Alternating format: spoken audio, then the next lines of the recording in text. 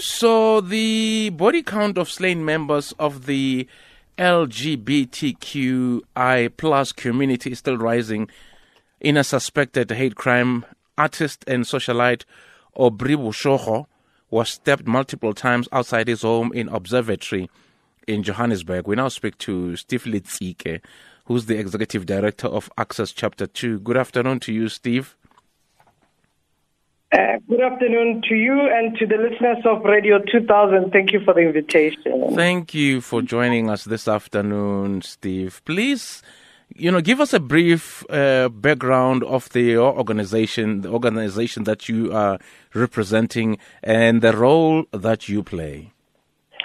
Yeah, thank you so much. I work with Access Chapter 2, which is a human rights organization focusing on the rights of LGBTI people and women and girls in South Africa.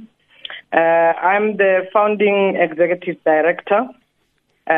So the organization provides free health services, from access to ARVs, access to post-exposure prophylaxis, pre-exposure prophylaxis, and so forth.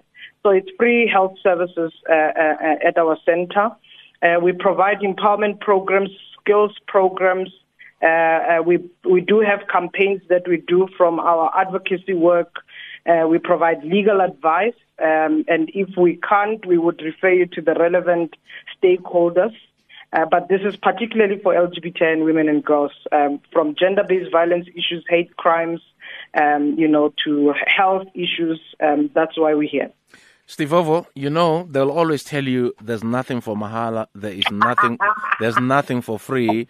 So what I'd like to find out from you, do you have sponsors who helps you financially so that you can help the community? No, absolutely. Because we are a non-profit organization, so we really do depend on funding to sustain the work. And indeed, we do have a privilege of various funders, that keeps our work going on, both domestically and internationally. Oh, excellent. Good to hear that.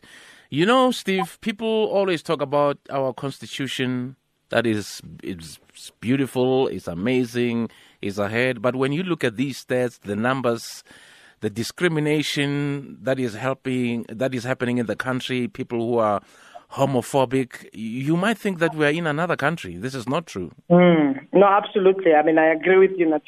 It's such a appalling with a country with a brilliant, excellent constitution. It's celebrated everywhere. And the question then becomes, why is this constitution not extended to everybody, that it's understood by everybody? Because now we can have it there written in black and white, but it must become a lived reality for every person in this country. I think what I also find disturbing and maybe also hypocritical is that South Africa lived under apartheid for so many years, and you'd expect South Africans to really, before they do certain things, take certain actions, to think back and say, hey, by the way, you used to be victims of discrimination and apartheid, but it would seem they don't care. Life goes on. Yeah, you are quite right. We have a history of prejudice, and this history just didn't come from anywhere. It comes from the history of colonization. We need to, put it out there. That has created divisions amongst people. That has actually even created problems. It had criminalized people. How black people were told to walk that direction, not that direction. How women had to fight for equality. The women who marched in 1956 were fighting for gender equality. And even today, decades later, we are still talking gender equality. And even when we speak to LGBTI issues, it was only since when we have democracy, criminalization was taken away. So you can actually see what colonialism has done because it had criminalized people. But now, when we came into democracy, because many people fought for this liberation, you then look at this history of prejudice that you have to change the social and structural reality of people. And it seems like 25 years later, we're still battling with the notion of respecting everybody, respecting their dignity and self-determination and integrity of individuals. And it's such a pity that we are unable as society to actually reconcile and to understand that we are all diverse, we are all made in the image, and we can all coexist with our diversity. So, Steve, there's been a delay in the passing of the hate crimes bill. In your understanding, what's causing the delay, and how does this bill ensure protection of the LGBTQI community? Yeah, look, it's over 2 decades that we've had this conversation about the hate crimes bill and the hate speech. And this is not a new conversation. I mean, already in 2003, in 2006, the hate crimes and hate speech bill was to actually seeking to repair the injustice of the past.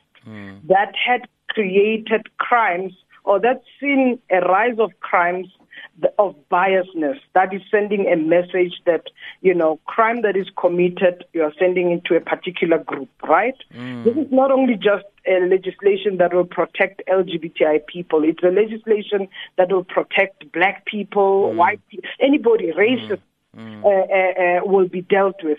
Homophobia or homophobic people will be dealt with. Xenophobic will be dealt with. So it's actually encompassing a kind of message crime that is unwanted, but you have to record the motivation. Now, what is the issue? Why is this not happening? Why are we not having this right? There's a dynamic, often when you speak about hate speech and the dynamics of constitution that speaks about the freedom of speech. Now, if you take an example of a case, an old case like John Xolani case, that is now under the Constitution, where we are waiting as a country a constitutional judgment about this. John Xolani, who was a journalist who published in 2009 a very homophobic front cover of the media publication that he was working with, but said, "Call me anything, but gay is not okay." And he equated a man getting married to an animal. Now, it became an equality case that went through Human Rights Commission, Equality Court, and when he was found guilty at the Equality Court, he contested and appealed. But in his appealing, he took it to the Supreme Court of Appeal and had said that actually the PEPUDA, which is the Promotion of Equality and Discrimination Act, is unconstitutional because it's prohibiting his freedom of speech.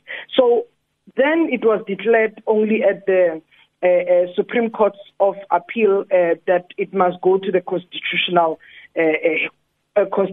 court. Now, unfortunately, Parliament is not able to move with the bill because of the Constitutional Court. Should the judges in the Constitution say, no, in fact, this is unconstitutional, it may force a rewording even of the hate crimes or hate speech bill that is being proposed.